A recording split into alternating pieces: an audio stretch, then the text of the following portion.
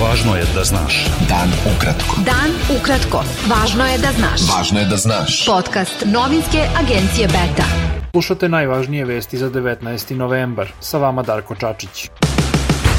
Prema najnovijim podacima Ministarstva zdravlja Srbije, zaraza koronavirusom potvrđena je kod još 6109 osoba, što je najveći broj novih infekcija u jednom danu od početka epidemije.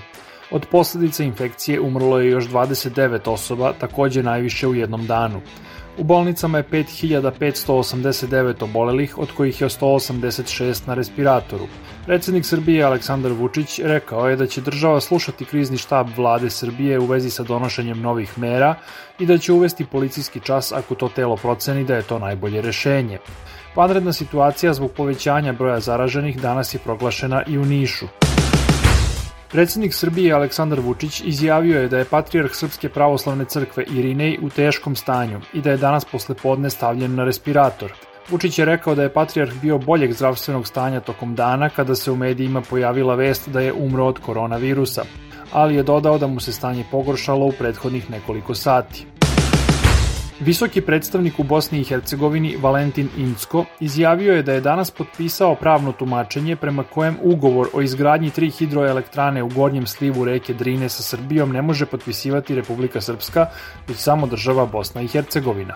Sporazum o realizaciji projekta hidroenergetskog sistema Gornja Drina 13. septembra su potpisali premijerka Srbije Ana Brnabić i premijer Republike Srpske Radovan Višković.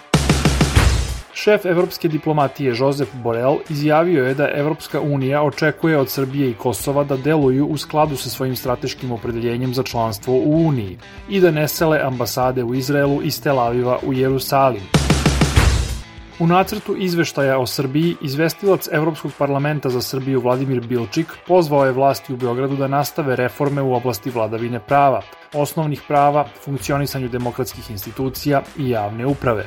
Bilčik je pozdravio što je Evropska unija ostala strateški cilj Srbije i izrazio zadovoljstvo što su vlasti u Beogradu nastavile napore da prilagode propise sa standardima Evropske unije.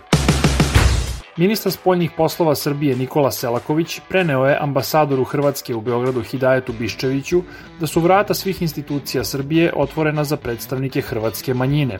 Selaković je rekao i da će biti nastavljene aktivnosti na unapređenju životnih uslova u sredinama gde živi hrvatska zajednica i izrazio zainteresovanost Srbije za poboljšanje uslova života srpske zajednice u Hrvatskoj.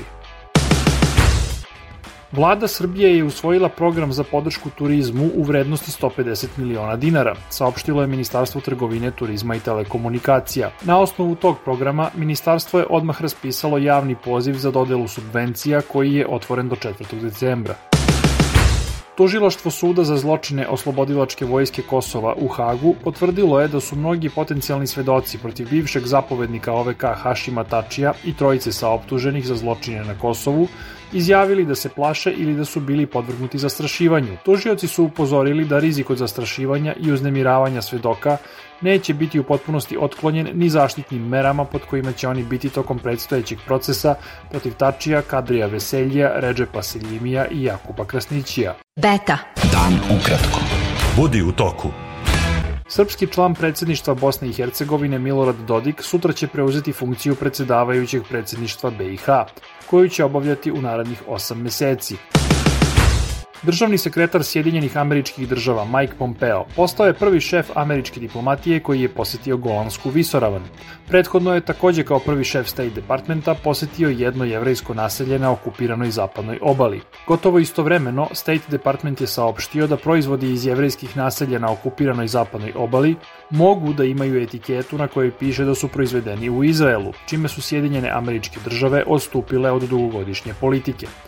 Palestinci su osudili tu odluku State Departmenta i posetu Pompeja jevrejskom naselju na okupiranoj teritoriji. Evropska unija ne sme da sklapa kompromise o pravilima kojima je dodelu novca zemljama članicama uslovila poštovanjem vladavine prava, ocenio je američki milijarder i filantrop mađarskog porekla George Soros. On je rekao da će odgovor Evropske unije na izazov koji su joj uputile Mađarska i Poljska odrediti da li će opstati kao otvoreno društvo privrženo vrednostima na kojima je osnovano. Mađarska i Poljska su u ponedeljak uložile veto na usvajanje 7-godišnjeg budžeta Evropske unije i plana za oporavak od pandemije koronavirusa. da bi sprečile uspostavljanje novog mehanizma koji predviđa uskraćivanje sredstava članicama Unije, čije vlade urušavaju demokratske standarde i vladavinu prava. Evropska unija će uvesti sankcije šefovima kompanija bliskih vlastima u Belorusiji sa ciljem zaustavljanja represije u toj zemlji, izjavio je šef evropske diplomatije Josep Borrell. On je rekao da je Evropska unija odlučila da nastavi sa novom serijom sankcija zbog brutalnosti vlasti Belorusije prema demonstrantima. Najmanje 16 osoba poginulo je u Ugandi tokom protesta zbog hapšenja istaknutog opozicionog političara i muzičara Bobija Vajna. U demonstracijama koje širom Ugande traju 2 dana, povređeno je najmanje 65 osoba, a oko 350 ljudi je uhapšeno. Bilo je to sve za danas. S vama je bio Darko Čačić, slušajte nas i sutra. Pratite nas na portalu beta.rs I društvenim mrežama. Važno je da znaš. Dan ukratko. Podcast novinske agencije Beta.